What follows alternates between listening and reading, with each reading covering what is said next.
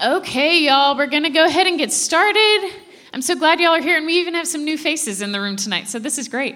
We'll have a few more come in as they can. And so, welcome to Midweek in the City.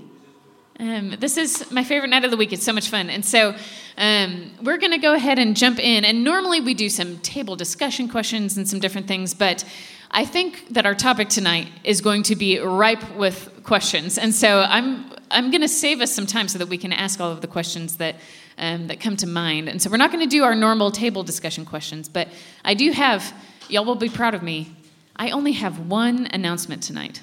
And it's actually on your tables, and that is, come to the Single Adults Retreat. And so, not this weekend, but next weekend, we're going to be at Mo Ranch outside of Kerrville. And so if you haven't already signed up, it's going to be a really great weekend. And so you can scan the QR code and go ahead. $50 is all you need to reserve your spot. And scholarships are available to you. And so just know that is coming very quickly. And I'm excited. We have the T-shirts already. We're ready for this thing.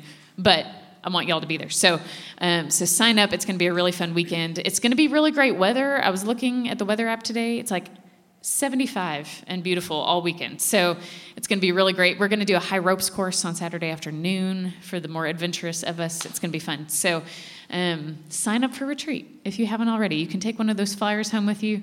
And I meant it. That was literally my only announcement. There's been a lot going on at the church. I've had like 10 of these most weeks. And so, but all I want you to think about is retreat, because it is coming. So that being said, I want to introduce our guest for tonight. So this is Matthew Benesh. He is a church member and a friend of the Single Adults. And you've given this kind of talk before in different spaces, some here at Midweek, some at FBCSA University, and we're just really excited to have you here. So if y'all can help me welcome Matthew. Thank you. Thanks for joining us. Yeah, I'm very happy to be back again. It's been a couple of years, very long years for COVID, right? Yeah. I've given talks about kind of my testimony as a person who works in the sciences and a person of faith. About 5 years ago, I did a 4-part series for FBC University, and so I've got all those old slides here, depending on kind of where the questions go this evening. But awesome. Very happy to be here. Yeah. So as we get started, just tell us a little bit about yourself, the work you do now, how you got connected to First Baptist. Tell us a little bit about yourself. Sure. So I work in the semiconductor industry. So my company, Tower Semiconductor, we make microchips for all kinds of applications: cell phones, medical devices, cars, satellites, defense applications, lots of very different things. Cool. So my role, I'm the Director of Yield and Integration, which is kind of like a quality and research and development, as well as, that's pretty much it. Yeah. So it's a very interesting job. It's a very busy job. I'm really tired of hearing the phrase of, why can't I get chips for my car? And supply chain was the bane of my existence for the last couple of years. But I guess I'll give you short testimony if that's okay. Yeah. So I grew up the child of Christian parents. I grew up in Waco, Texas. My dad is now a retired physics professor. He taught at Baylor for 38 years. Wow. My mom was a stay-at-home mom, but she taught the Waco Women's BSF class for over 25 years. And then I'm the youngest. When I went to Baylor for my undergrad, she went back to school at Baylor and completed a PhD in theology. So there's a couple of Dr. Beneshes running around Waco. So a very academic family, but very, very firm Christians. My dad actually, he was raised in a home that went to church at Christmas and Easter, but he actually was baptized as a PhD student at Northwestern. He said Lake Michigan was very, very cold when he was baptized. But he actually came to a true faith and relationship with Christ in the middle of doing graduate work in physics. Wow. So that's really the backdrop of how I grew up in a family that was very academically minded, but very, very firm in our belief, in our relationship with Christ. Regular attendance at church, I grew up going to Columbus Avenue Baptist Church in Waco. I was there 3 days a week, basically from infancy up through high school. I mentioned I went to Baylor as an undergrad. I did a degree in physics. It's where I met my wife, Emily, who's actually on church staff here. She's the administrative assistant for worship and music. She makes a lot of things happen. We would fall apart without Emily. So same way at home. So. Yeah. I think over the course of my undergraduate studies at Baylor, I started to really feel a calling of being a strong witness within a scientific field, within academia. Obviously at Baylor, that's not a big challenge. Most of the people at Baylor are believers. But once I finished my undergraduate, we actually moved to England, and I earned a doctorate degree in physics from the University of Cambridge. And that's a really Casually. big... Huh? Casually, yeah. Right. But it's a huge disparity from Baylor, right? That Europe and the United Kingdom in particular, they're very post-church. They respect church from a cultural perspective, the impact it has on the community, the historical influence. The Church of England is obviously a very big and important institution, but Christianity is not a personal thing. Right, it's the motions, it's the structure, it's the forms, and I would say the majority of the people that we came into contact with, certainly within my research group, really considered Christianity and religion generally as archaic and something holding back the potential of people. Mm-hmm. And so it was a very interesting experience, being a Christian and being in a very hard science field, surrounded by people who either couldn't care less or were intentionally antagonistic towards Christianity. So if you remember, there was a London bus campaign 15 years ago where they had posters on the London double-decker buses saying, "There's probably no God, so stop worrying and go on with your life." That occurred while we were in England. And so there were lots of little conversations that you overhear, snide comments, that kind of thing. And I never took it personally because I assumed that most of the people I was working with hadn't had a real conversation with someone who actually believed. But I feel very strongly that our time living in England was very impactful for our personal witness and testimony. We were really blessed to be members of Eden Baptist Church in Cambridge, which is one of the larger churches in the city. It has about 150 people on Sundays. But the interesting thing is that the people who go, because there's no cultural pressure to go to church on a weekly basis that you might experience growing up as a kid in Texas, right? The people who attended church faithfully, they did it very intentionally. Right, a lot of them were connected with universities, so there were a lot of academics, a lot of researchers, a lot of graduate students, and the fact that they chose to go to church every Sunday without a major holiday to set the expectation, they did it because they believed it, and it was a very refreshing group of believers to worship with and to study with. Sermons were very academically minded. We really dug into Scripture in a very detailed way that I'd not experienced previously. And we felt like our faith was very much strengthened, going through the process of being faithful, attending church members in the backdrop of a culture that had moved on. And so we were very blessed and strengthened by that time. And then after I finished graduate school, we moved to San Antonio. I started work with my current company, and we've been here ever since. And I still feel very strongly that the approach I take in my work, the way I conduct myself in a very contentious work environment, a very fast-paced and at times cutthroat work environment, it sets an expectation with others, that they understand that there's a difference in how I approach my day-to-day, that I'm respectful and professional, and obviously you hope everyone's respectful and professional, but I do feel that I have and continue to, and will continue to have, an opportunity to witness to people that, again, they don't have that backdrop, they don't have that mindset, because they're very much in the vein of science and applying science to daily life, which is a good thing, but they don't have the daily interaction or the weekly interaction that we in the room have with religion and with people of faith. Yeah. Sorry, that was a really long answer. No, that's fantastic. That's where we are.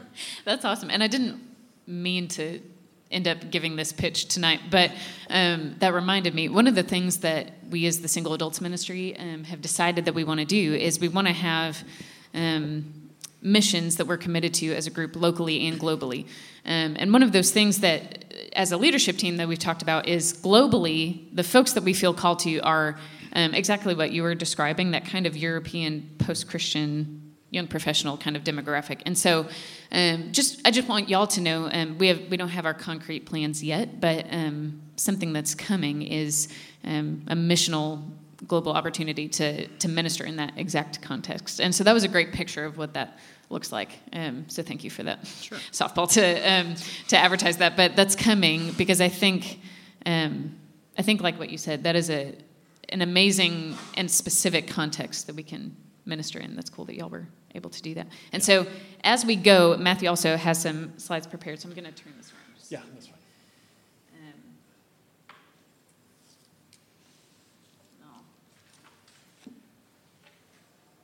Give that to you. But so what we're talking about tonight and what Matthew just kind of set up for us is most of us have probably either observed or been in a conversation where science and faith were kind of put into a wrestling ring and we said, go, right? And we just kind of let them fight to the death, right? And sometimes, one side wins and sometimes the other side wins, but we've always treated them as these opposing, or not always, we have often treated them as opposing forces that could never get along, are kind of out to get each other, right, like you said. And so as we get started, why do you think that is?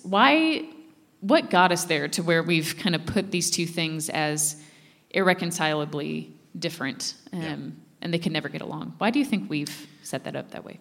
Yeah, so from a kind of a recent history perspective, there's a term called the New Atheism, which is Richard Dawkins, if you're familiar with that name, in response to the September 11th attacks, came out with some opinion letters in the British newspapers talking about now is the time to move beyond religion. And essentially he compared allowing Abrahamic religions to be kind of freely expressed in the community marketplace, in effect. It was about as dangerous as letting there be guns on the streets. And obviously he's speaking from a place of shock and horror at the terrorist attacks on September 11th.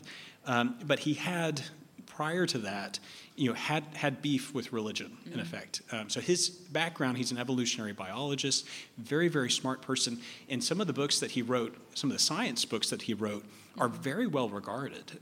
But he absolutely turned in his view towards the world in the aftermath of the September 11th attacks and used it to springboard into what's, again, now called the New Atheism. So he published The God Delusion shortly thereafter, which was a direct, unmitigated attack on religion generally.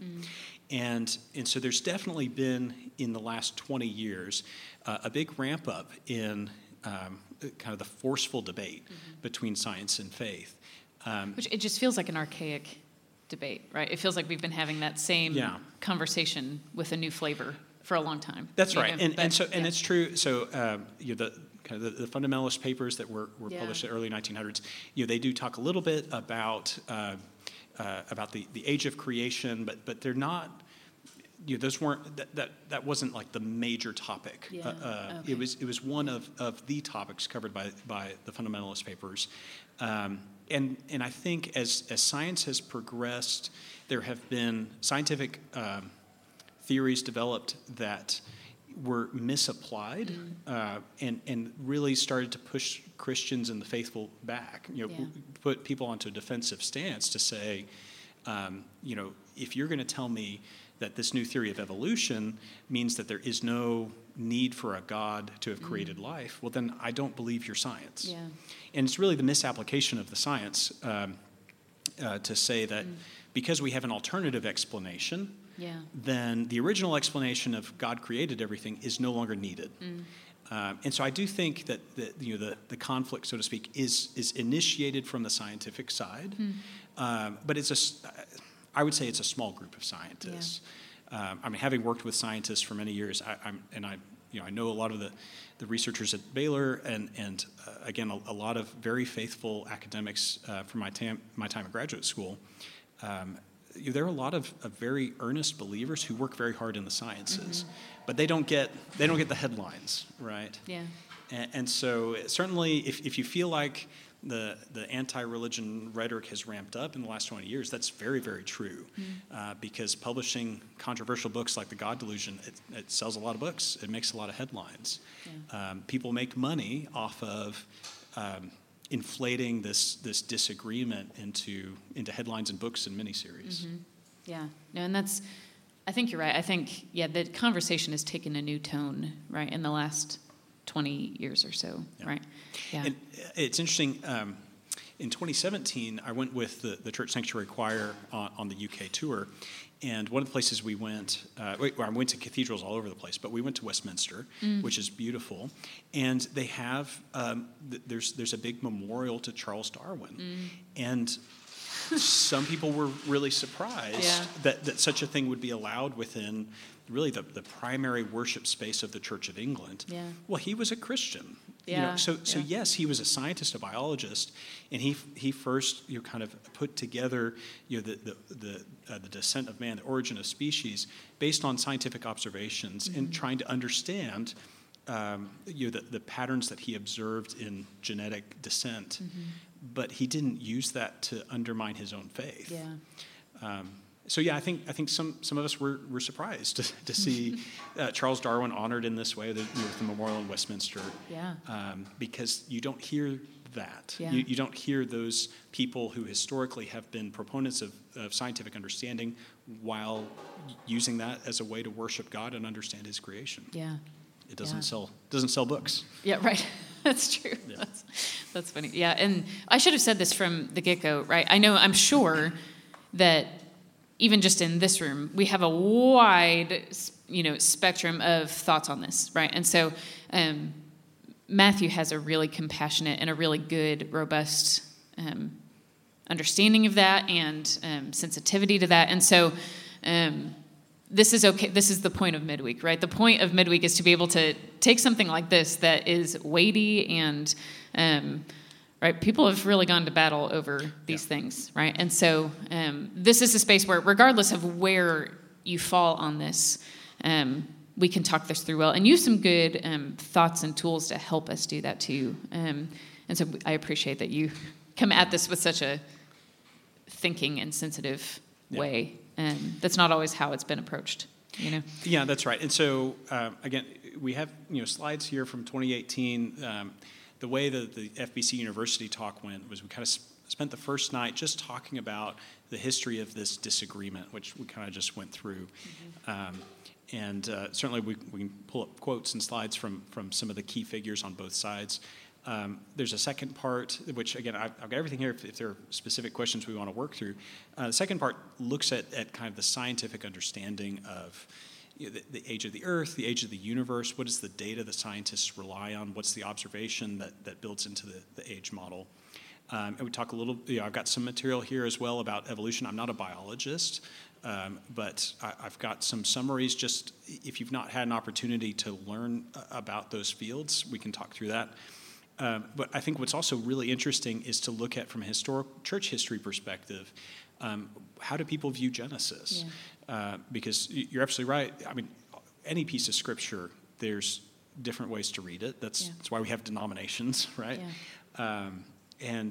But I have a particular view on Genesis and how that meshes with my understanding of science and creation, but it's by no means the right one. Yeah. There's easily 9 or 10 different ways you could read Genesis, and our early church fathers have probably written and testified about each of those. Yeah, no, that's good. And so as we go through this, like you said, how have people approached this conversation as kind of like the fundamentals of, if we're still pitting it as a debate, what are kind of the fundamental things on each side of that, and how can we have better conversations in this area? Yeah. So let me jump forward a little bit. So some of the ground rules that we've used in past conversations is that I think we all need to be in agreement that God created, God sustains, and God governs the universe. Right? That the universe was created with intent. If we can't agree that God created the universe with intent, I don't think it's really useful for us to have this conversation. But also that God he didn't set it in motion and leave it alone. That God's an active participant in the things that exist, that things that occur in the universe, and specifically, in the small piece of creation that we experience. Also that God reveals himself to humanity that we might know him and be in relationship with him. That some of the purpose of creation is to form relationship with the most particular part of his creation, which is humanity. And that relationship is built upon us seeking to understand him, seeking to understand creation.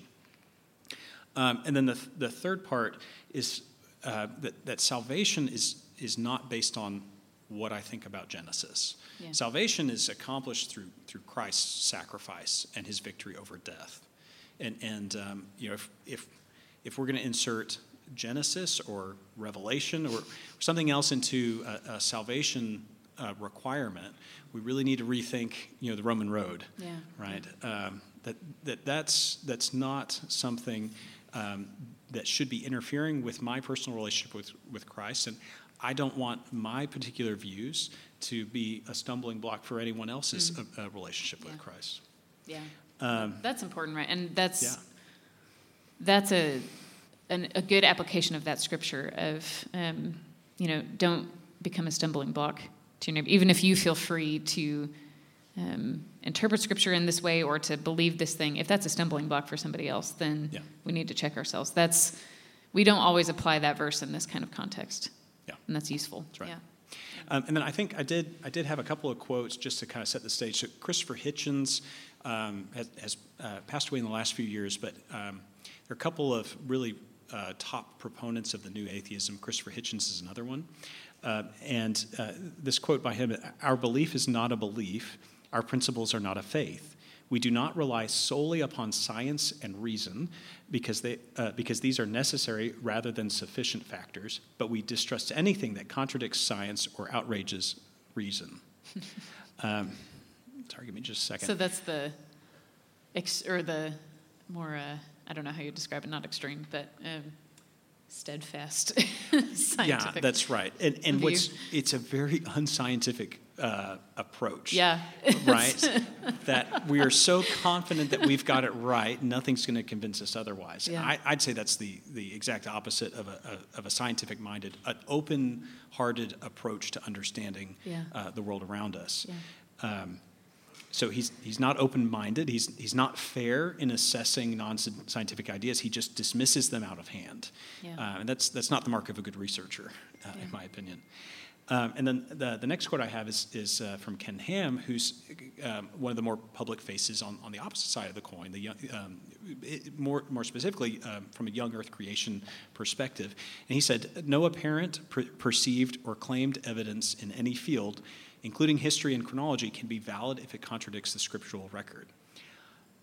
Now, this I agree with to a point, right? That Scripture has primacy, right? That Scripture is not incorrect. But I think we have to be careful. I'm a fallen person, and how confident am I that I'm reading the right meaning into Scripture every time I open it? I hope I do. But I can also tell you that I read Scripture very differently now than I did when I was in high school or since I had kids. That not to say that the meaning of the Scripture changed, but the importance of that Scripture being placed before me is different at this stage of my life than it was, maybe 10 years ago or 15 years ago. Yeah. And so I think we have to be cautious that we don't think so highly of our own interpretation to move beyond the possibility that I might get it wrong. Yeah. Well, and that's important, Rick, because actually our speaker at the very last Midweek in the city. He wrote a book on Revelation, and so we're starting in Genesis here, and then in a few weeks we'll have Revelation. Yeah, I don't envy. I wouldn't dare touch Revelation. No, me neither. I'll be very interested to go to that one. That's why I say come and join us at Midweek. But churches have split over these things in Genesis. They've split over the things that we see in Revelation and different interpretations of that. They've split over far more minute things, everything in between those two books, right? And so when we say that treading carefully here is important, because churches have split and done serious damage over the way that they go about these things. And so I appreciate the let's proceed with caution here viewpoint. So. And then just to kind of summarize, if you wanted to make a case that science disproves religion, if you're an extremist in that perspective, you might say that scientific evidence for the Big Bang explains how the universe was formed. Scientific evidence for evolution explains how life came to be, including humans. And if the scientific explanations don't require God's intervention, then God must not exist. And that's not a scientific view. Yeah. Just because it's not a requirement does not prove it doesn't exist, right? Whereas on the opposite side of the coin, you'd have, can a person of faith trust science? And so you might, from an extreme view, say, I know God does exist, therefore the science must be wrong. If I have to choose between believing scientists, believing what science tells me, or believing Scripture, I will trust Scripture. And if some areas of scientific research are in conflict with the Bible, can I trust anything else that scientists say? So again, there's no grace here. Both arguments, I think, would say that there's no opportunity for science and faith to coexist, which is interesting because it means that if I'm Richard Dawkins, I have to assume that that Genesis is an absolutely literal 6,000 year old creation, because if I allow there to be any other understanding or reading of Genesis, then my conflict disappears, right? So if I'm going to say that the Big Bang model disproves Christianity, then Genesis could have no other reading except for a literal 24-hour creation that's 6,000 years old, which is really interesting. So it'd be really interesting to go talk to Richard Dawkins and say, so I understand you're a young Earth creationist, right? Because again, he has to say that there's no room for overlap, or else he can't sell his books. Yeah, right. So that's true. Yeah, that's true. We're all trying to make money in this debate too. Yeah.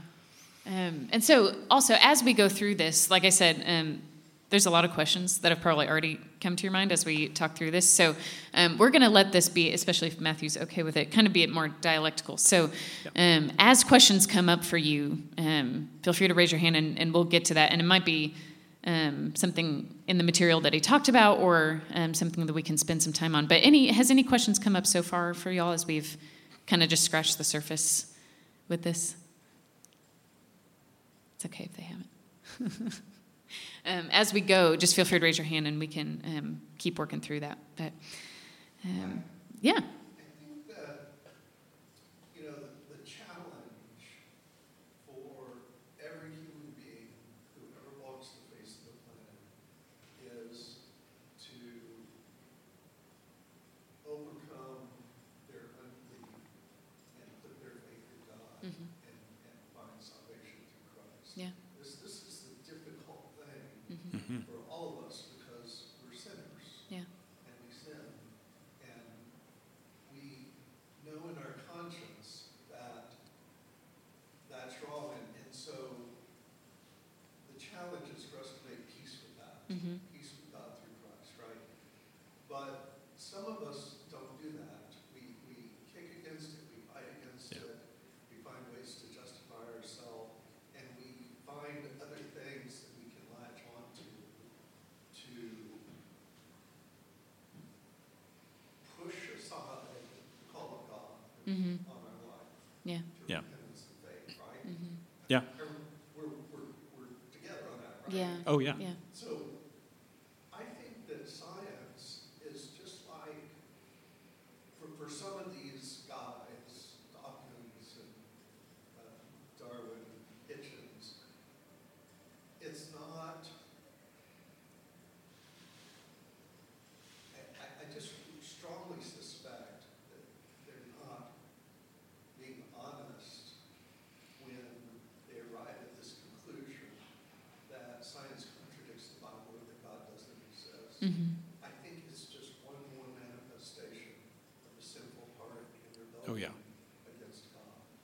Oh, absolutely. I mean, some people pick things other than science, and Yeah. this group of individuals just Yeah. Yeah. science, but in kind, it's no different than Yeah. the person who Yeah. Yeah. finds their own excuse for not believing. Yeah, Yeah. actually, I feel very similarly. I really wonder if someone like Richard Dawkins is just without hope, right? And, rather than consider that there's some overall plan or some guiding force out there that can bring him hope, he'd rather remove all hope and all intentionality behind creation. That rather than seek something to remove despair, he'd rather just say, well, all of us have no meaning. So it's not me that's feeling disconnected or despairing. It's really everybody, because there's no plan for anything. Yeah. And I think I really appreciate you saying that, because I've definitely read and listened to some of Richard Dawkins' interviews, and you feel like this guy's got no hope. Like he has he's in despair and in denial about that. And this is his coping mechanism. Yeah. Yeah, absolutely.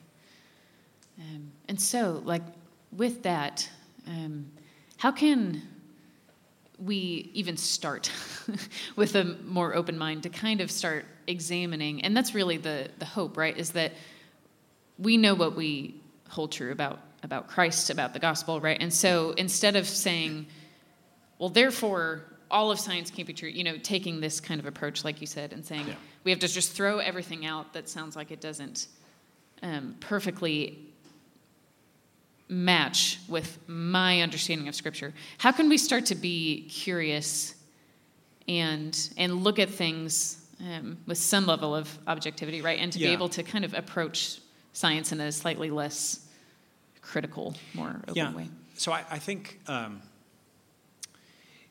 so some of the new atheist scientists, maybe they think we envision God as a magician, and just kind of creating everything just using magic to kind of make things happen. And so one of the things that we talk about, let me skip ahead, is talking about God's control of creation through natural processes. And so the example I like to use is from Deuteronomy 28:12. The Lord will open the heavens, the storehouse of his bounty, to send rain on your land in season and to bless all the work of your hands. God, Scripture tells us that God controls the weather, right? But scientists tell us that rain actually is a natural cycle of evaporation, condensation, and precipitation, right? So do we have to choose? Is it which one is correct? Is the weatherman trying to undermine my faith? Because I know that God has storehouses of rain in heaven that he sends when he will, but the weatherman tells me that it's going to rain in 5 days. How does he know? Right? Not that I necessarily trust the 5-day forecast, but that's a different. Maybe weathermen are just the most holy of us all, and they just know. That's right. But likewise, I don't think Deuteronomy is trying to teach me meteorology. Right? That's not the intent. The intent of that scripture is that God governs creation through natural processes. So yes, God works miracles, absolutely. And we have scriptural record of where he has intervened beyond what natural law will allow. But God also governs creation through natural processes. He sends famine, he sends drought, he sends rain. And just because we understand scientifically where rain comes from, it's ridiculous to say that now diminishes the character of God. But in effect, that's what people say about evolution and the Big Bang, that, we have an explanation, so we don't need God. Well, okay, but again, KSAT 12 isn't going to make me question my faith.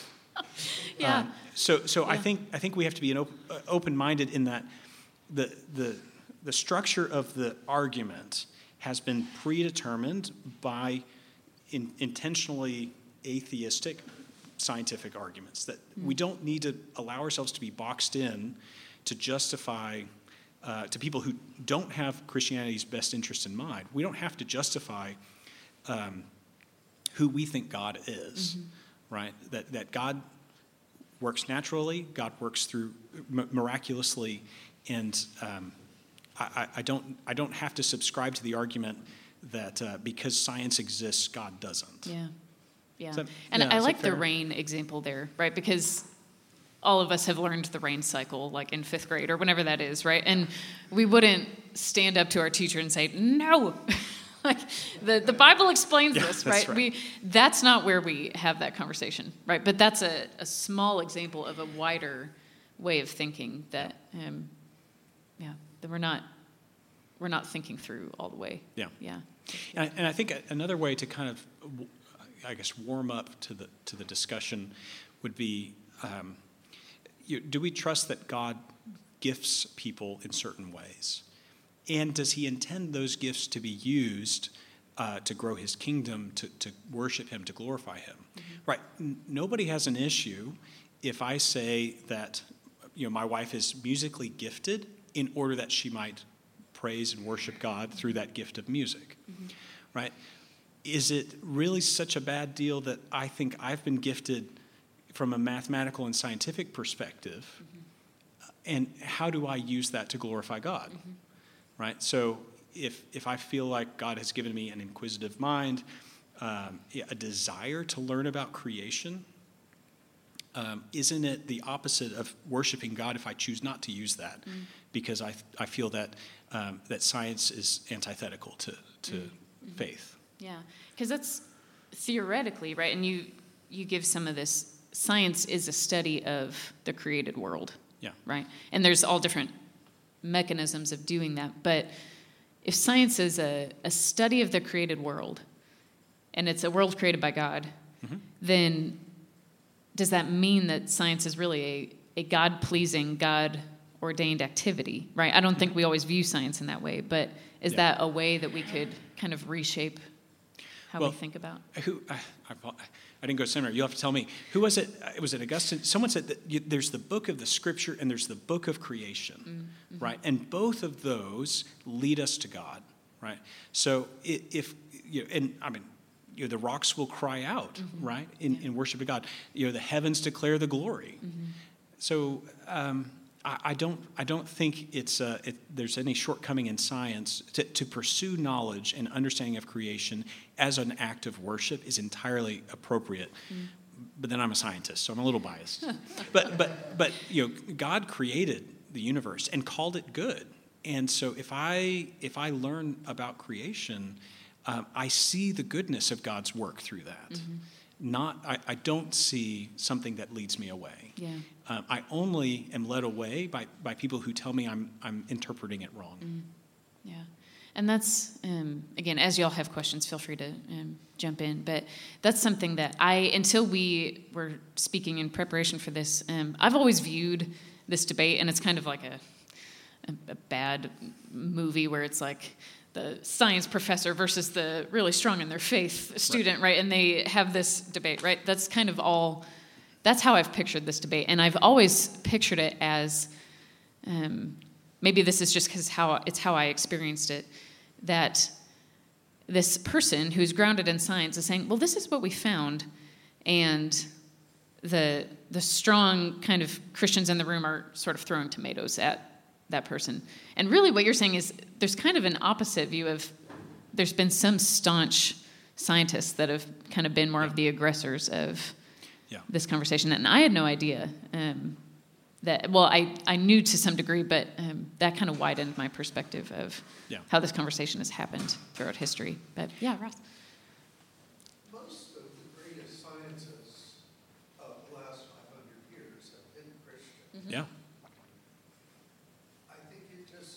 It's when a scientist goes to that place of arrogance and thinks that just because he or she understands how something works, that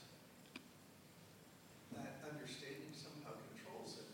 I mean, this is how rain works: evaporation, condensation, precipitation. Yeah. But the scientist who understands that can't make it rain. Right. Yeah. Absolutely. You know how biology works, but you can't go into your lab and create a human being. Mm-hmm. Yeah. There's lots of things science can understand but can't even come close to doing. Mm-hmm. Yes. And it's the mind of arrogance that says, well, therefore there's no God, just Yeah. because I know how it works. Yeah. Yeah. Yeah. It's almost an idolatry of knowledge or an idolatry of self. Yeah, that's right? good. Yeah, but that again, that's pushing science too far. And so I've mentioned the term new atheism. There's also a term called scientism, which is an attempt to take what we observe in natural sciences and force it to tell us something about morality, and that's not valid, right? That, God is the source of morality. God is the source of the natural order, and it's idolatrous to say that because I understand something, I now can dictate what the implications are of that. Yeah. Yeah. And that's what, we're pushing that work of science to do more than it's really meant to do or what it's trying to do, right? When we say this is the end all be all of the meaning and the how of all of creation, right? That's not what science is meant to do. That's right. Sorry, I was trying to find my slide. No, you're good. Sorry. No, I'm you're in the fine. wrong spot. Blaze, did you have Hold it there. a question too? I was just going to say, like, kind of piggybacking off yours, like, if one day, like, somebody does create a human life in a lab, like, let's say that happens, that's not going to diminish my view of God. You know, like, just because science can explain things, like, if science explaining things pushes back God, then our God is going to shrink continually, right? But we know our God is infinite, and so, like, as things are explained, that doesn't shrink my God. That's like, oh, that's awesome. We found out one more thing about God. That's great. You know? And so, like, God gets bigger when we find out things, not smaller. Yeah. Yeah. Yeah, that's good. Yeah, there's. Oh, sorry, go ahead. As we find them out, actually can argue for God. Mm-hmm. In the wake of Darwinism, which for centuries, has diminished or tried to, in the minds of many, has diminished Christian truth, biblical truth. There's been recent writings where evolutionists have pointed out, hey, this is just impossible because you need, I don't know, I'm going to come up with a stupid example. You need an egg to make a chicken. So how do you explain that in terms of that's a bad example, but with certain creatures, they have bones in their beak that enable them to do certain things, but those things don't need to be done unless you have the beak. So there's chicken and egg stuff all over creation, and Yeah. you need a God to explain the chicken and the egg. Yeah. Yeah. No. Yeah. And again, it's people. They're trying to read more into what the science says than is actually there, right? And to Blaze's point, there's this concept called like the God of the gaps. I don't know if you're familiar with that. And but I agree. You run a risk again. If you make that kind of an argument that here's this gap in human understanding, so it must be God. Now, yes, it is God because God is the God of natural processes. But if you try to say that there is no natural process, it was a miraculous process, we might one day down the road find additional scientific evidence to help illustrate what a small piece of that, there's some more natural process here, and then God shrinks, right? And that's the wrong approach. It's sticking to the argument that science says God is this in this box, and we have an explanation for the box, so there is no God, right? But you're right, as certainly for me personally, as I have learned more and been exposed to more concepts, my understanding and appreciation and worship of God grows. And so you have to be careful not to adhere to the arguments of the world to say you're only allowed the magic steps to argue your God, because when those get closer and closer together, they're going to tell you your God is shrinking, and that's not true. Yeah. Yeah. That's why I kind of push back on, like, the normal definition of a miracle. Yeah. Like something science can't explain. Well, whoa.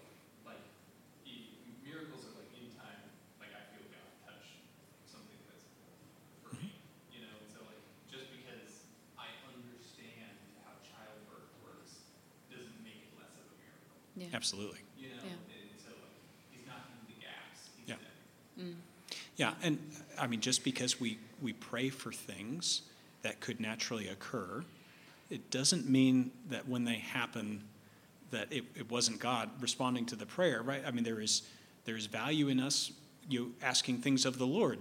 So even though I'm asking that, someone will be healed of cancer as they're going through chemotherapy, just because the chemotherapy is successful, it doesn't do anything to diminish that God is the God of the natural process that allows chemotherapy to function, right? Yeah. Thanks, Blaise. That's a good comment. Yeah, that's good. And moving the sticks in that way to say, because I think that's been the troublesome argument, is that the more that science progresses, which is theoretically, we're going to keep learning more and more, right? Yeah. It's almost like the more science advances, then the smaller the pole that we can stand on when we're making arguments for God, right? And it should do the exact opposite, like what you're saying. Yeah. But how can we? And it's, again, not that everyone has to agree on these things, right? That doesn't mean we all need to just decide right here and right now what we think about evolution, right? That's not what we're going to do. Yeah. We're going to be here all night, right? But, and we can walk away from this conversation still disagreeing about all of these things, right? Because it's not necessary for salvation, right? But how can we move the sticks a little bit towards that view of curiosity rather than... Because it feels like a defensive posture that we've seen most Christians and, like you said, some scientists have towards this, right? It's the more evidence that science comes up with, the more I need to defend my faith, right? Yeah. How can we improve there? Obviously I should write that book and make a lot of money. Yeah. No, I think Blaise and Ross and I, we kind of just talked about that, right? Yeah. That's not the right conversation to have, right? That's a conversation that was set by people who want to defeat Christianity. And so if someone says to me, we have evidence for evolution, so why are you a Christian? I mean, there's nothing about evolution that precludes God can work through that mechanism if that's what he desired. And I think we just have to discard that line of reasoning, because it's not value added. It's not good faith debate, right? Because they're trying to force you into a position where you have to either affirm science or affirm the Bible. And again, I don't see that those are by requirement in conflict, because God is the author of creation as he is the author of Scripture. Yeah, that's good. Yeah. Yeah, in different words, you're saying that some scientists have a premise, and some Christians have a premise, that science and religion are in conflict and must exclude one another. Yeah. And I think you're saying we need to just reject that. Yeah, because if I'm told, and not play Yeah. along with that premise, Yeah. to challenge that Right. premise, Yeah. rather than Challenge Yeah. premise each and other. yeah, argue exactly, in right. the weeds, right? Yeah.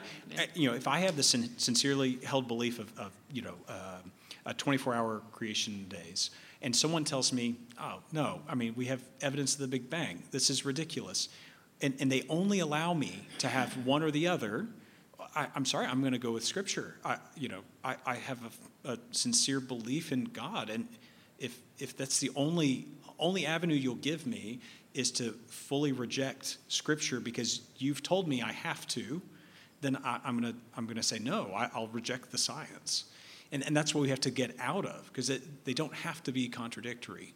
But that's in my opinion, most of the believers I've had kind of these hard conversations with, that was their experience. Maybe honestly, even as kids or growing up in school, you receive this message that you can't have both. And so I think it's a very sincere response that a lot of people have to say, if you're going to tell me I have to stop being a Christian because of your scientific paper, I don't believe your scientific paper. Yeah. So I think it's reasonable for people to react in that way. Yeah. Yeah. Yeah. But yeah, like you said, we've created this kind of false dichotomy, right? And hot take, most dichotomies are false. I don't know. Again, I don't really think Christians have created it. Yeah, right. Right. But we have been on the defensive. Yeah.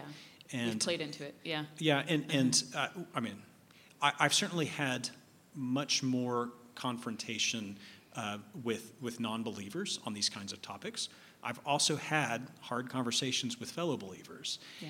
And I think that's the power of the enemy at work, that we've internalized this kind of belief structure or this debate structure to where we reject fellow Christians because we don't understand how they can make a different view work. Because again, we've only been told it's either A or B. There's nothing in between. Yeah. And that's another thing we really have to avoid. We really have to be grace-filled. And I mean, we see that in Scripture as well. That I'm sorry, I'm drawing a blank. Is it Peter? We have the instruction that if actually it's really relevant for the Galatians study that if there are believers who feel very strongly that they must keep kosher, it's on me to be kosher around them, to not be a stumbling block to them, to show grace, even though I have a disagreement with them that whether that is a requirement for being a good Christian. Obviously, Paul didn't really do that. Yeah. So that's a little bit different from what we've been talking about in Reverse lately. Yeah. But we're called to show grace to fellow believers and to have open and fair-minded discussions about the right reading and application of Scripture. Yeah. And so that's what has come up a lot at Midweek, and this thing that, some dichotomies exist, but not nearly as many as we think they do, right? Because we kind of create these false, like, it has to be either A or B, right? And most of the time, the truth is somewhere in the middle, right? The Venn diagram crosses over, and there's this truth where those things cross over that we can't always make sense of or see clearly. Yeah, absolutely. Yeah. Okay, so there's all kinds of things that we could talk about with this, right? We could take this in all kinds of directions. Before we do that, because I want to, if y'all are like, okay, let's do it, about whatever scientific issue that comes to mind. But as we go, are there resources or places that we can start if we're going to say, okay, I want to work on this in my own spiritual life? What are some good things to read? I know you brought a couple books to look at. So I've got two books I brought with me tonight. So the first one is a book called Origins, Christian Perspectives on Creation, Evolution, and Intelligent Design. It's by a husband and wife couple, Deborah and Lauren Harzma, and they're both physicists, so, props there. They teach at Calvin College, so they're very really conservative Christian believers. And the book that they've written this is a lot of the source material for my FBC University talk. And they do a very nice job of kind of walking through the historical perspective on conflict between science and faith. Mm-hmm. They look at how scientific understanding of the age of the earth, the age of the universe has evolved over time as we've learned new things. 200 years ago, scientists had a very different view about the age of the universe compared to what scientists believe today. Mm-hmm. Similarly, with they work through biology and not just evolution, but how genetic inheritance is really an important concept in many fields of science, medicine, and biology, and I mean even in forestry and in animal husbandry. Right? These are important things that we've used to be good stewards of creation. Mm-hmm. But they also spend a lot of time talking about Genesis 1 and Genesis 2. Again, they take a historical perspective. What did early church fathers believe about Genesis, and what did they consider to be an appropriate way to read those scriptures and to be a participant in kind of the social community that included people who didn't believe. All the way up till to today. I mean, they have something like 9 or 10 different reasonable readings of Genesis that Christians hold and do hold. Yeah. I've probably gone through a couple of those over the course of my life. But I found it to be a very, a very useful resource for believers because even if I didn't have a scientific background, I think they do a nice job of introducing you to topics that maybe you've avoided or ignored because you've been told you shouldn't read or understand these things. But they take a very gentle approach. Mm-hmm. They understand, I think, that any 10 people are going to have 10 different understandings of Scripture. Yeah. And so they do a very fair way of saying, here's the available scientific data, here are the available theological views of Genesis, and you really have to trust in the guidance of the Holy Spirit to how are you going to hold Scripture in high esteem and use that to interpret how creation praises God and guides people to God.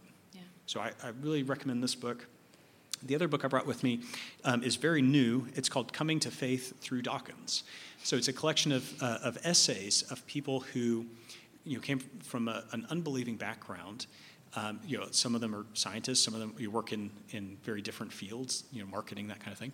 And through the course of reading The God Delusion and other new atheism books, they realized that actually a world without the moral foundation of God is not a world that they want to live in. Mm-hmm. And that the world, that this intentional rejection of religion and of God's providence leads you to a place of despair, and that there must be more to existence than just this kind of cold, dark earth at the end of time. Yeah. So both are really good. That is bleak. Yeah. Anyways, so definitely the Origins book. It has a lot of good material in it, and then Coming to Faith Through Dawkins. Again, it gives you some. If you've not read any of these books by Dawkins or Hitchens, it gives you a little bit of understanding of the points they try to get across and why they wrote the books that they wrote, and it gives you, I think, good testimony from fellow believers who've gone through that process of trying to understand and internalize this anti-religious viewpoint, and just found that they can't hold that, and that there must be something more. And so I like both books very much. Yeah, that's awesome. Okay, so I know we could go in a lot of directions with this, but any questions that y'all have had come to mind? Yeah, Dean? So I personally believe that the scientific evidence that we observe is true, and that the universe is very old. Okay, so then you probably might have conflicts with radiometric datings and stuff like that, carbon dating and all that. Right. Okay. My question then, I guess, is how do you, I believe in old Earth as well, but for people that are in young Earth, I guess, how do you answer that question to them? I guess you just... Yeah, so with stuff, that's a good question. There's nothing wrong. You take a young Earth view of a reading of Genesis. To me, it elevates the power and glory of God. That God was able to create something in such an incredibly short span of time, we can't comprehend it. And that our best understanding is actually, it didn't take 7 days, it didn't take 6,000 years, it took 13 billion years. Right, and so I having that conversation, I think what I would think about the issue I think I have with taking a younger view of creation is I would want to understand why does creation appear older than that? To me, I have difficulty understanding that God intends creation to be a good thing, to lead us to Him. And then, scientists who are earnestly trying to understand the universe, they find something very different. And so does that lead people to an understanding of a creator, or does it push them away? And I think that's the central conflict I have with taking a younger view of creation. But there are reasonable perspectives. I mean, we also know that creation is fallen, right? And so it could be that the reason why creation no longer perfectly represents the mechanisms by which God created everything, maybe it's a result of sin entering creation. I don't have a good answer for that. I don't know. But the way I read Genesis and my experience as a scientist, learning and researching and understanding more about natural order and the processes God set in place, leads me to a view that God enabled us to go out and seek to understand creation, and there's a reason for that, and that I need to have some trust in what God has gifted us to go out and understand. Yeah, that's good. Yeah. To press you a little bit. Sure. By way of analogy or parallelism, so Adam, do you believe personally, Mm-hmm. and does this reconcile with your interpretation of Genesis, that Adam was a unique special creation of God, or that he evolved, that pre-humanity evolved, and at a certain point tipped over the line, Right. became Adam, and Adam was the first human. Right. So which of those are you? And if you are, As if that first question wasn't hard enough. No, that's all right. Go ahead. and if you are a special creationist of Adam was say, boom. Yeah. If God created him as a 30-year-old man, then he was apparently 30 years old, but only a few seconds old. Yeah. And the same could be true of creation. Mm-hmm. The entire universe, it's only a few seconds old, but it appears 13 billion years old. Yeah. I absolutely love that question. That's a cool analogy with Adam, and I've never heard that specific. Yeah, analogy. that's great. Cool. And to me, this is one of the things I've most enjoyed about reading this book and trying, in my poorer way to talk through that with people, is you have lots of interesting questions. I mean, you wonder if this is what early church fathers were like, where they're trying to understand this new theology, this new belief system, and how does it work with everything. So in specific answer to your question, I believe that it is vitally important, not just to Genesis, but to the whole meta-narrative of salvation, that Adam was a real specific person. Because God had a relationship with Adam and Eve. And I think that saying that Adam is just a generic, this was humanity, that he's a representative of early humans, I think that diminishes God. I think it discounts the fact that God desires close personal relationships with individuals. So I do believe that Adam was specially created by God and was a real individual person. I really like your analogy about Adam being created at 30 years old, despite being only a few seconds old. Yeah. But in answer to your question, could creation be the same? I would still have difficulty with the same response that I gave to the previous question, which is, I find that if Adam was specially created, that causes God to be bigger, right? God specifically deemed humanity would be a special creation with a unique personal relationship with him, and that specially creating Adam is fundamental to that aspect of God.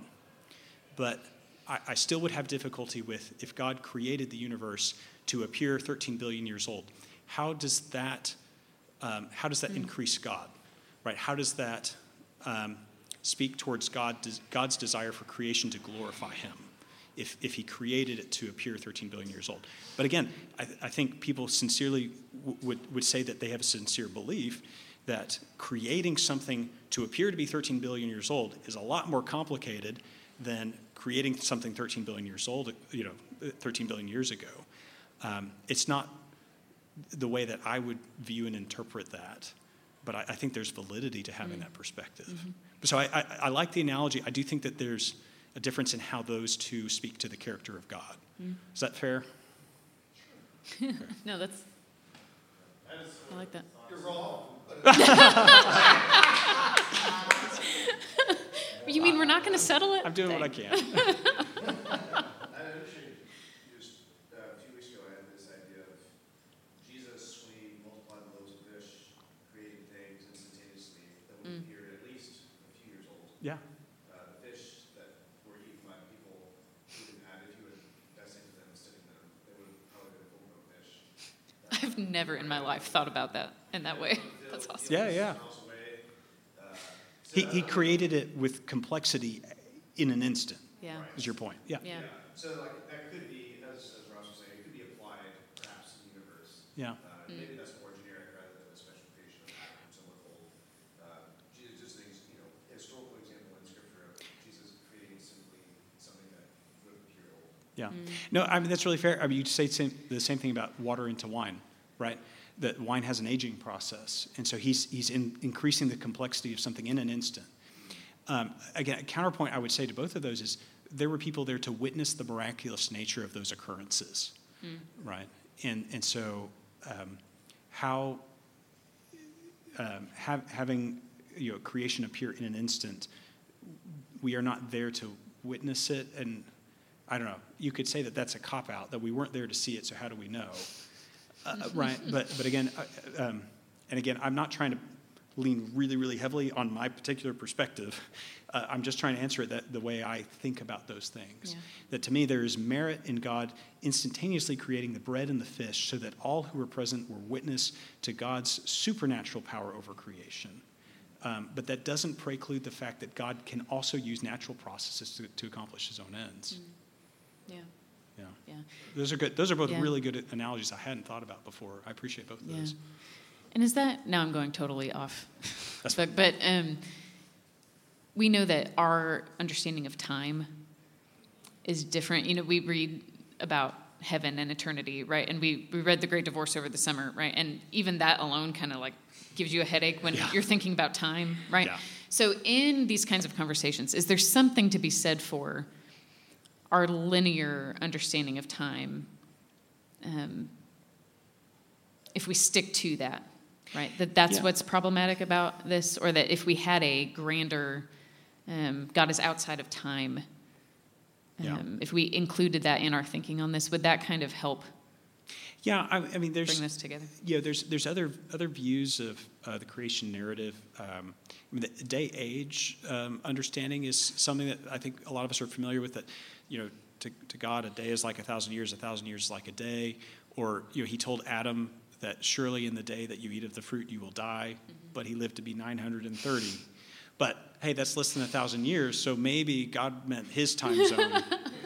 Right. So, but anyways, that's a really bad joke. No, I like that. I'm not going to use that next time. No, anyways, it was really good. I just never thought about it like right. that. But so day age approximation interpretation would be so that on the first day God created the heavens and the earth, but there's no sun and there's no earth that's rotating, so day doesn't have to be 24 hours, right? It could, it may just mean a period of time, and so people will take that kind of view. What was the other one I was going to mention? Another view is like Proclamation Day or Revelation Day.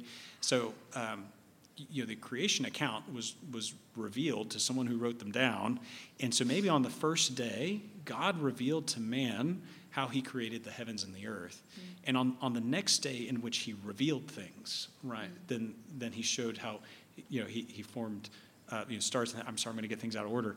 And so there are other ways where people will try to read into what does a day mean in the context of Genesis? Does it mean 24 hours, or is it a record of in a different way that we don't understand? And does it have meaning because God's not bounded by time in the very literal progressive way that humans must experience our lives? Yeah, that's good. That's awesome. That scientists don't have a good definition of what time is, actually. Right. There's no definition of that. That's right. Yeah. Why does? Increase of entropy or something. Yeah, that's right. Definition I've ever heard. It's pretty hand-wavy, I guess. Like, what's entropy then? Yeah. Everyone has a different definition of that themselves. Yeah. So that's good. just in answer to your question about entropy, so the idea would be if you knock a coffee cup off the table and it falls on the floor and it breaks, it has become more disordered. So it has more, entropy is a measurement of disorder.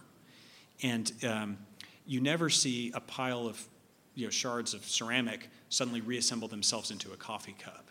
that's the opposite direction from which that's a decrease in entropy, and that's not the direction that time flows. That's a very, hey, I'm a physicist, this is how entropy works kind of answer. But just to give you background. But no, there's no particular reason why, like, we don't know why time flows the direction that it does. You know, and that, Yeah. The laws of physics apply in both directions, actually. that's right. There's no limitation, my understanding of why it would be restricted. Yeah. Yeah, there's, The human brain was formed that way to understand time just flows linearly. It might be wrong, right? yeah. But anyway, I Yeah. just always thought it was That's funny great. when I studied like science and stuff, like there's no good definition of what this means, and then even entropy has different definitions when you study it. Like data science is my background, it's very different from like what physicists would say entropy. Yeah. Yeah. Yeah. Absolutely. Yeah, That's good. time reversal symmetry is like a qualifying check for some scientific theorems, right? What was that? I don't know what that means, so I'm not going to explain that one. Yeah. That's good. Any other questions? Yeah. Time dilation theory, the first 24-hour period in terms of the whole universe would have been a billion or so years long. One of our students gave a thesis on that idea of time dilation. Yeah. The physics of time at the beginning stages, if we were going through the Big Bang kind of story, would be from an observer somewhere in the universe, 24-hour periods on Earth would apply to 7 billion years across the universe. Yeah. Yeah, and that's right. So you're familiar with the cosmic microwave background? Yeah, the background radiation. Yeah, background radiation. So that's kind of the residual heat energy of the Big Bang that, initially you have all these hydrogen nuclei and all these electrons, and when they pair, they release photons. And the expansion of space over time has extended the wavelength of those photons to now that they're actually very, very cold, very, very long wavelength. And so I have heard some similar discussion that in the same way that space has expanded, does that actually impact our understanding of what time meant, reading backward, right? Now that's a really cool idea. I'm not as knowledgeable about that concept, but it's the same idea as understanding the cosmic microwave background that yes, the conditions immediately after the Big Bang, the universe has expanded substantially. So do we actually have a good measurement of the time elapsed? Right. That's your point. Where's the 24 hours? Where do we measure that from? Is it Yeah. observe the Earth, or is it somewhere else? Yeah. Yeah. Yeah. That's pretty interesting. That's the problem with time, right? It's just all relative. It's all relative. Something like that. We can go home. It's all made up, right? Yeah. We did it. Yes. That's right. But what's great about the conversation is that we're all in total agreement that God created the universe, and we're trying to understand, how is that done, and how does that pair with Scripture, right? That's what the conversation needs to be. Yeah. Yeah. And that's what, when we're talking about, right? It is okay for someone to walk away from Genesis, for two people to walk away having slightly different takes on exactly how to interpret that, right? But the point that some of this is, are we asking Scripture to be a fact and history book, which, some of this, we can say we're asking science to do more than it was meant to do. Yeah. Scripture is meant to tell the story of God and reveal who God is so that we might be in relationship with him, right? Yeah. It is not to give a timeline and an account. That doesn't mean that it doesn't inform that, right? But we can do the same thing with Scripture, where we're asking it to fill in all of these question marks. Yeah, and so you run the risk on either extreme of, do I want to modify and mangle Scripture so I don't have to give up science? Or do I want to modify and mangle or reject the science so that it nicely fits in with the Scripture? And I don't think that's the right approach. I think I have to recognize, I have to be humble that I wasn't there. Mm-hmm. I don't know all of how creation came to be, and I don't have a perfect reading of Scripture. Mm-hmm. But I understand that the importance of Genesis is to teach me that God created the universe with intent and with purpose and with order. Mm-hmm. And that God created people to have stewardship over creation, to understand and seek to find about God and about creation to strengthen our relationship with Him. And within those very key concepts, I think those are vital. Regardless of how you read Genesis, those are the big takeaways. And so I have to find a way to make my understanding of science and my understanding of Scripture be consistent with the key there, that God created, God desires relationship.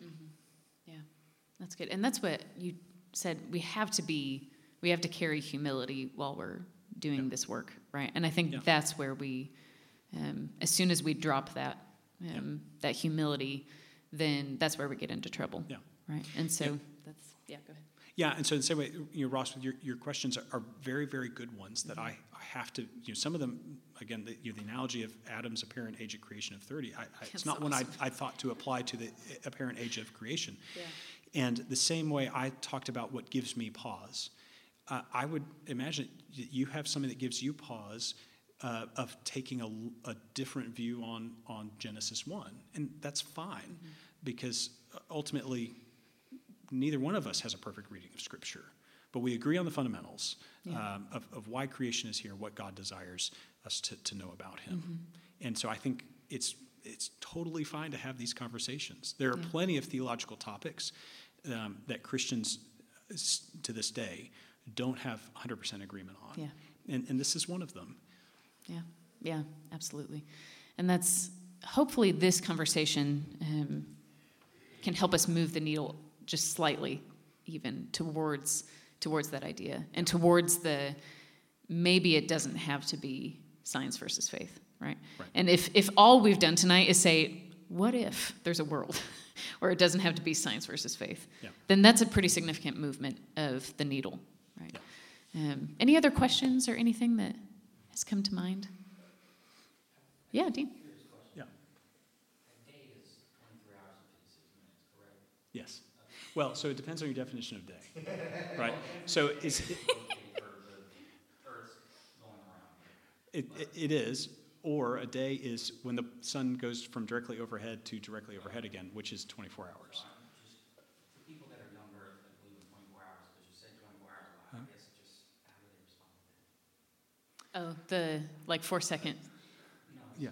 Or 4 minute. Yeah. God created Earth for 24 hours, it would be exactly. So I just wonder for what they tell you, because I've never. Yeah, I don't know that I've gotten into that kind of detail of a question. So the backdrop there. So the Earth's rotational period to go 360 degrees is 23 hours and 56 minutes.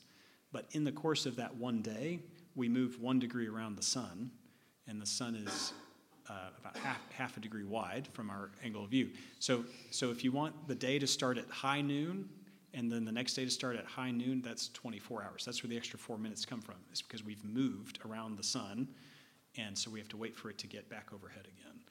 I've never had that conversation.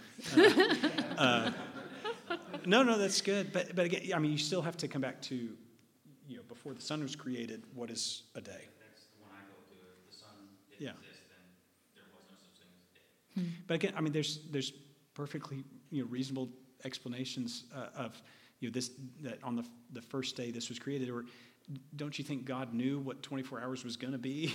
So why couldn't it still be 24 hours, right? So those aren't as interesting questions for me, because it just comes down to really splitting hairs that aren't important in terms of the reason behind Genesis.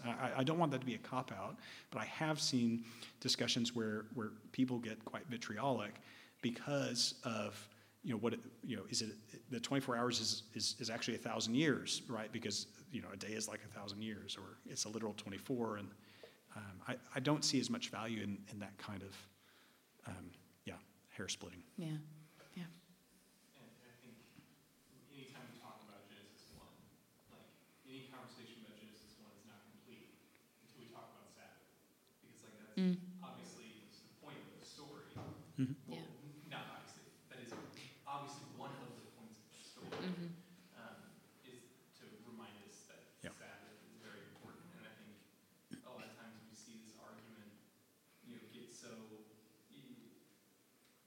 heated or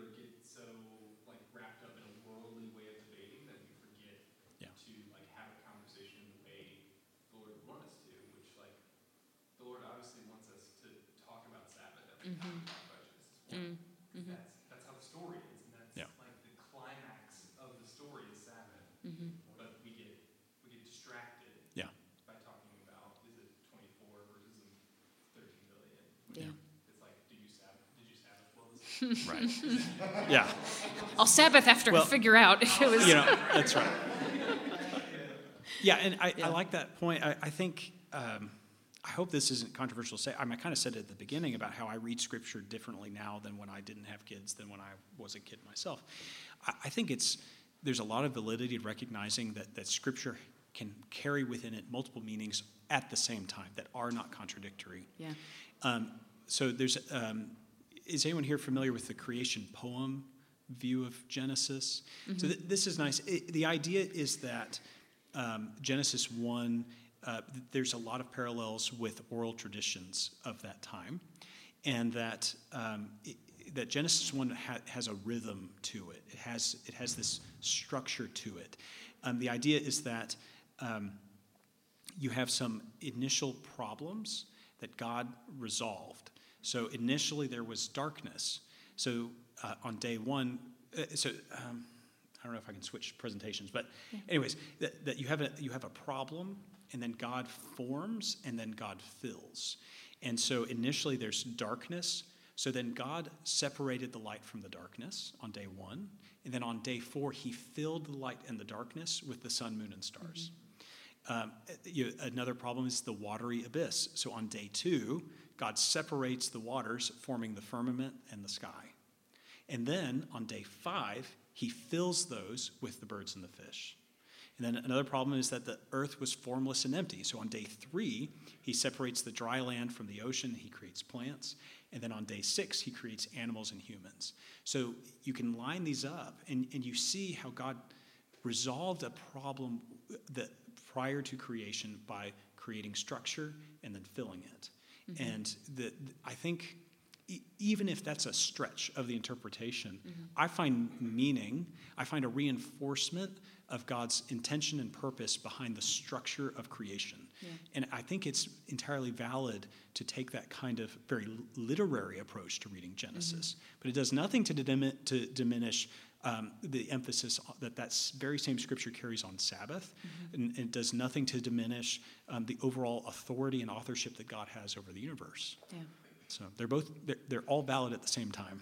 Yeah, and that's what, with all of this, right, and the humility piece comes in here, is at some point, and my personality is more of, at some point we have to be okay with mystery and some things that we're not going to know on this side of heaven, right?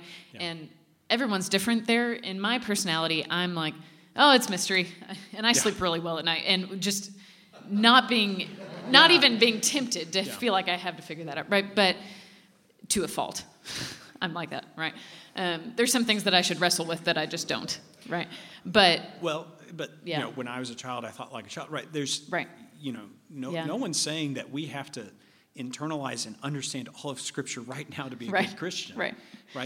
There's a progression that we've all gone through from our childish understanding to where we are now, and we will continue to learn and grow and develop in our understanding of God in the future. God brings wisdom. Yeah, and that's what, so as we're asking these kinds of questions, and if you're going home saying, okay, maybe I need to think about this, maybe when it comes to, Genesis or, or understanding the idea behind evolution, or, whatever that is, carry with you enough humility to be able to say, there is enough mystery in all of this to make it beautiful, and to remind me that, as much as I can explore and be curious, and that's something that God calls us to do, there's the beautiful thing about this is that we're never going to say, well, we figured it out, right?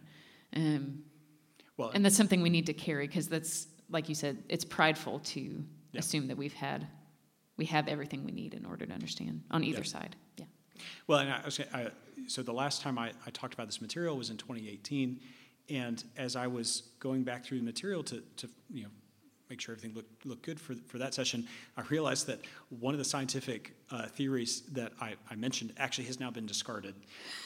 And it's less than 5 years old. But anyways, and that's talking about the heat death of the universe. And actually that's generally now considered not to be the final outcome of the universe, of increasing entropy until there's a total distribution of heat. So even then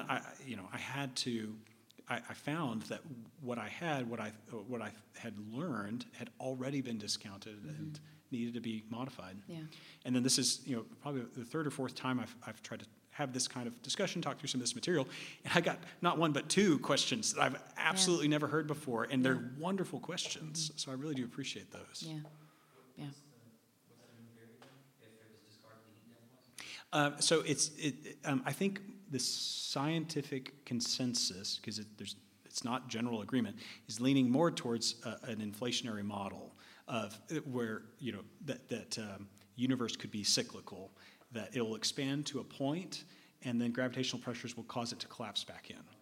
Whereas again, probably 6 or 7 years ago now, when I first started putting some of this material together, the assumption was that the universe would continue to expand forever until everything's just a uniform soup of particles, and nothing more can happen because there's no concentrations of heat or energy to cause reactions to occur. And that's called the heat death, and that apparently has fallen out of popular vogue for what's going to happen in another however many billions of years. Yeah, we won't have to worry about it. Either way, we won't have to worry about it, so that's encouraging. Mm-hmm. Yeah. Yeah. Because in that theory, even if it contracts back, it still expands exponentially, actually. Exponentially fast. Yeah. It's just a weird thing. Yeah, and there's ongoing research, and we don't have a full picture yet of what are dark matter, what is dark energy, and what are because there are unexpected gravitational forces that those things exert. And because we don't know what they are, that's why they call them dark. We don't know what dark matter is, but we know it's there. And so without a better understanding or theory of what that is and what is its long-term interaction on kind of the local space around it, we don't actually know whether that's going to kind of overpower inflationary pressures, or if gravitational forces are sufficient to eventually slow down the rate of expansion and cause everything to collapse again. Mm-hmm. That we just don't know. It takes a lot more measurement, a lot more data collection to understand is the universe expanding faster? Is it expanding at a constant rate, or is it expanding at a slower rate, which would suggest that it's going to collapse again? To the multiverse, because I've heard some theories of inflation that talk about just because it expands, even if it contracts locally in some part of this, it keeps expanding exponentially. Yeah. It causes these bubble universes and stuff. Maybe we're just one of the bubbles, and it's just. Yeah. Start reading about this stuff. It seems like religion to me, Yeah. It seems like you got to have a lot of faith in the math at that point.